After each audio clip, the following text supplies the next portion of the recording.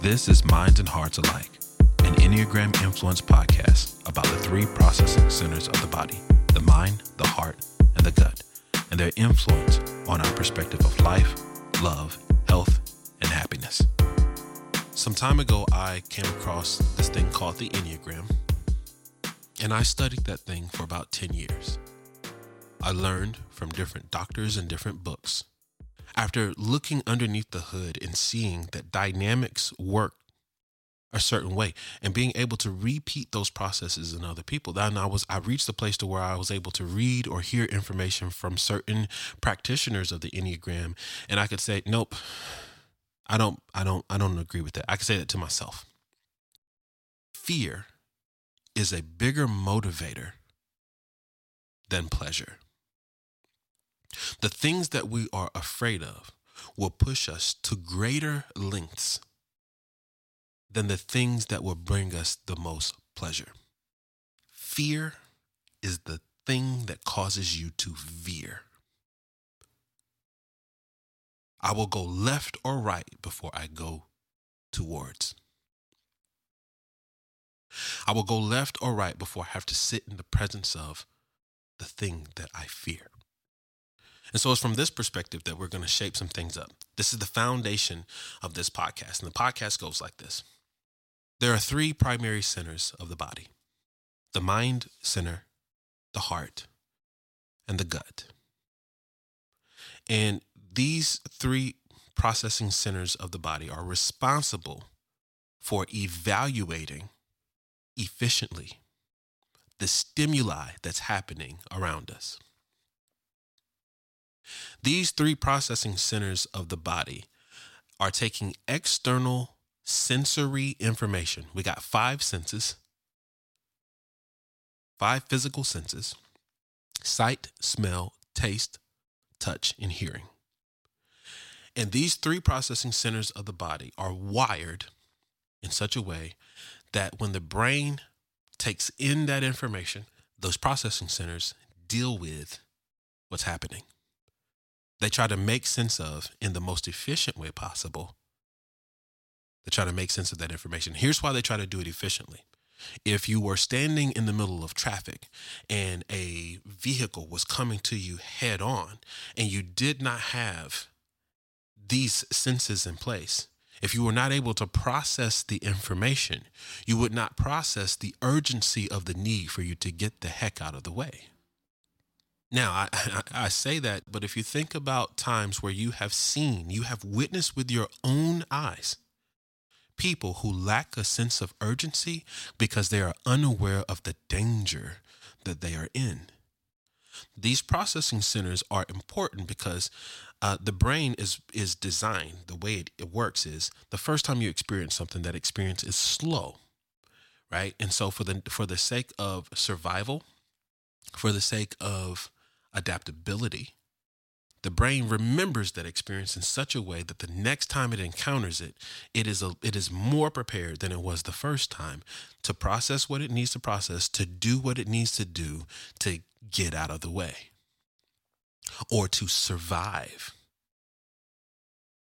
And so what we learned from Freud, which we know, everyone knows that Freud was wrong about a lot of things, but what we learned from Freud and later from his daughter, we learned that it was acceptable to keep this information, that people, they act according to their anxiousness. Okay. And I'll say it like this, let me change it. When an anxiety arises in someone, and we're not talking about panic attacks, we're not talking about debilitation. When the feeling of anxiety, even in its smallest form, arises within a person, then a defense mechanism kicks in to try to balance what that person is feeling in the moment.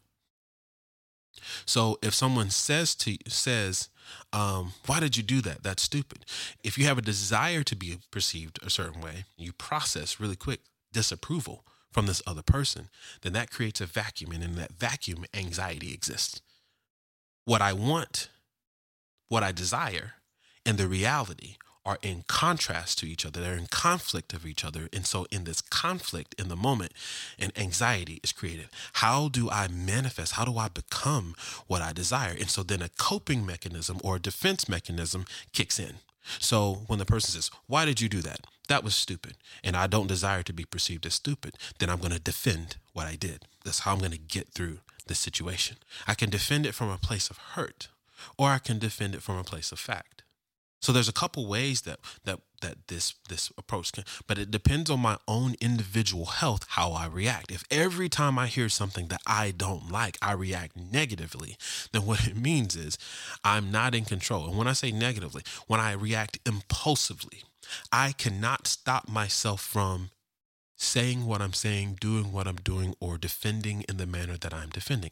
This is the example of the coping mechanism that is just trying to compensate for the fact that what was just said or what I just witnessed made me feel a way that I don't envision myself feeling ever. And that makes me feel pressure. And out of this pressure, I react, I defend, and I try to use what I know, my tools, to rebalance the situation, to fix their perspective. Because when I perceive that they get it, then I can relax. Now, this is a conundrum, okay? Because it means that you're waiting on, and this is why people argue. The whole purpose of the argument is for me to give the other person the perspective. And I need to see this other person receive my perspective. Oh, I see what you're talking about. And when they do that, then I'm able to sigh a sigh of relief. The way that I see myself is true, and the way that they see me now is also true. We're good. I'm getting a little ahead of myself, but that's the purpose of the defense mechanism and the coping mechanism. Now, sometimes the coping mechanism doesn't lead to argument. Sometimes the coping mechanism leads to addiction. Like, for example, something happened, you feel this pressure, and so you just perform. Okay, yes, sir. Yes, ma'am. No, sir. No, ma'am. And you just get it done. And I want your approval. I want your approval. And you live underneath this pressure all day long. And then it's just like, but you don't really speak up for yourself. So you don't really argue it. You just perform to try to get the other person to perceive you a different way. And so when you put on this show and you jump through all the hoops and you do this and you do that. And then finally, now I'm in a place to where I could express myself. But what I've done is I have a different coping mechanism that developed a long time ago. I need a drink. And so as soon as the work is out of the way, I can drink and I can drown myself with a substance that affects my brain functioning, that helps me release or forget, at least for the moment, the thing that makes me feel uncomfortable. Or I can go and smoke this joint. Or I can go and do this line. Or I can go and get this fix, however the fix comes out. It could be through substance abuse. It could be through sex. It could be through thrill seeking. It could be through intellectualization or escapism, escaping into the fantasy of the mind. It could be through depression, debilitation, immobilization, where you just go into a state where you can try to turn your feelings off. Because if you turn the feelings off, what the purpose of the coping mechanism, there's so many different coping mechanisms. The purpose of the behavior is to counteract the anxiety.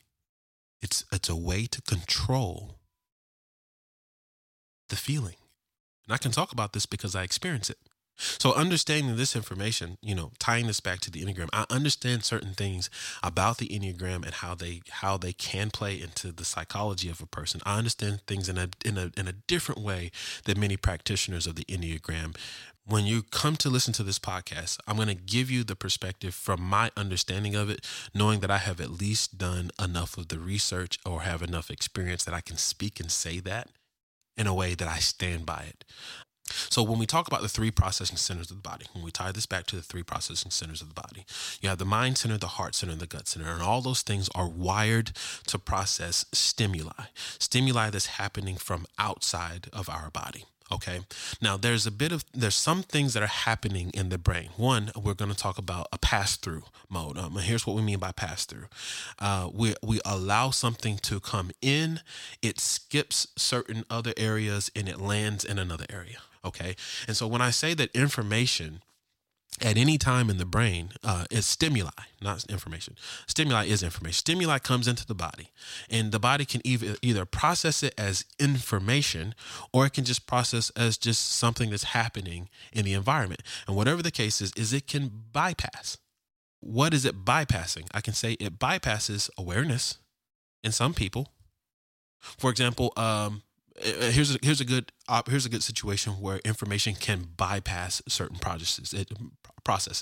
It cannot register. A good example is a classic woman. She goes out and she gets her hair cut, trimmed, colored, and she's feeling really pretty. Okay. And she comes home or she goes to work and nobody notices.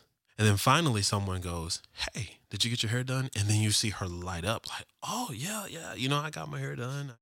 Other people saw, they'd be like, "I noticed that something was different, but I didn't think about it.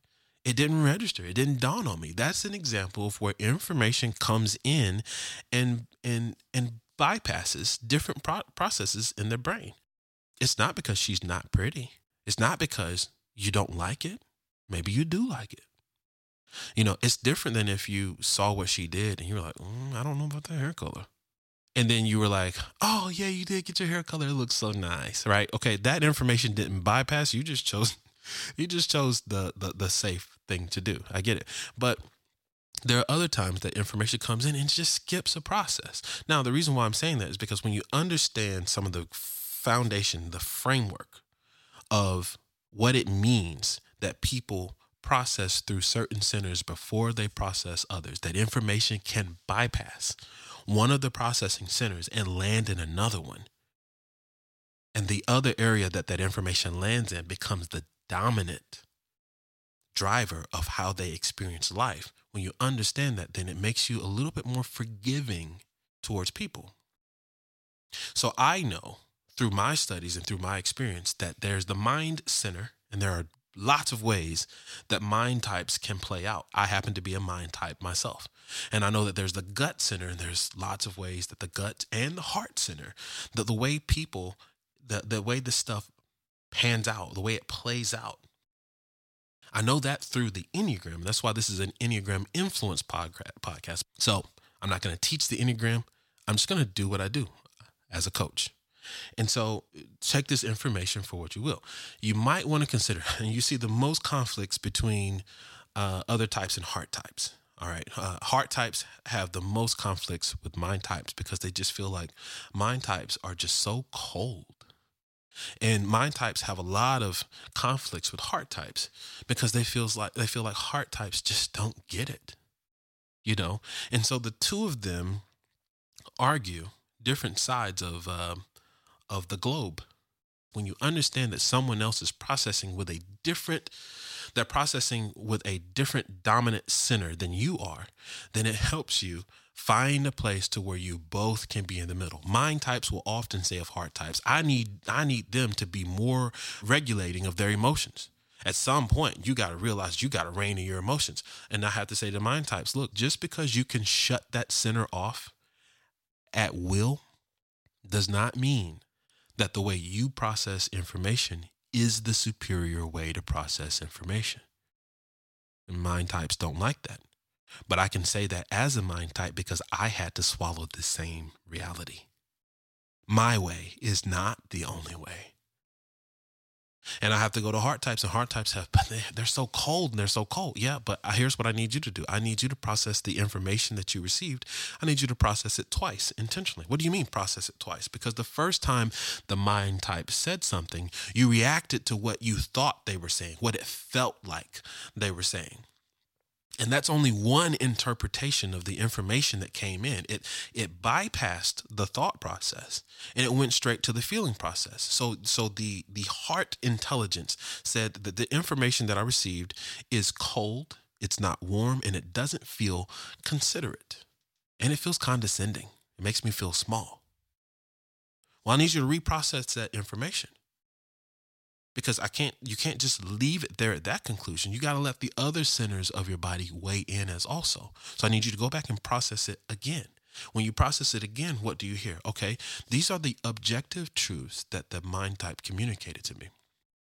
Information, facts that they were giving me that they don't feel any particular way about. They don't have any emotions about what they told me. I feel like they're being cold. They're not intentionally being cold. They were just telling me a piece of information that was true whether I accept it or not. Now that I have processed it again, what do I do? And so I walk them through that. And then, of course, between them, you have the gut types. And the gut types are always the ones who are like, oh, what if you don't know if you're a mind type or a heart type? Well, then you're probably a gut type. Because the gut is torn between the two processes. The gut type is the instinctual reason. This is the other word that we use, the instinct. Let's say that you have a scale and non-specific information, data, lands on one side of the scale. And then non-specific feelings land on the other side of the scale. You have the information, you have the data, and you have the gist of the feeling, but you haven't analyzed either. You haven't broke either one down to their parts. There's just the two things land in the scale. Well, if the feelings feel a little light, I probably need to analyze this a little bit closer. And if the feelings feel a little bit heavier than the information, I probably need to do the more considerate thing. So the instinctive person, they will weigh the data or the feelings without going into the data and the feelings. They might not get bogged down in the details.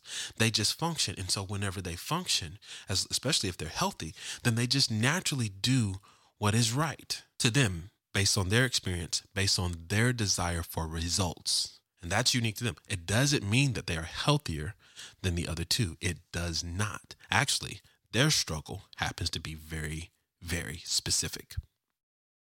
So now that I got the framework of laying that out there, I hope you understand that minds and hearts alike is about saying how the mind people, the heart people, and even those stuck in between all have unique perspectives on situations that we can all come to value, that we can all come to appreciate. That it's not about one being superior or one being inferior, but it's about how all things can be brought into balance and weighed into the scale.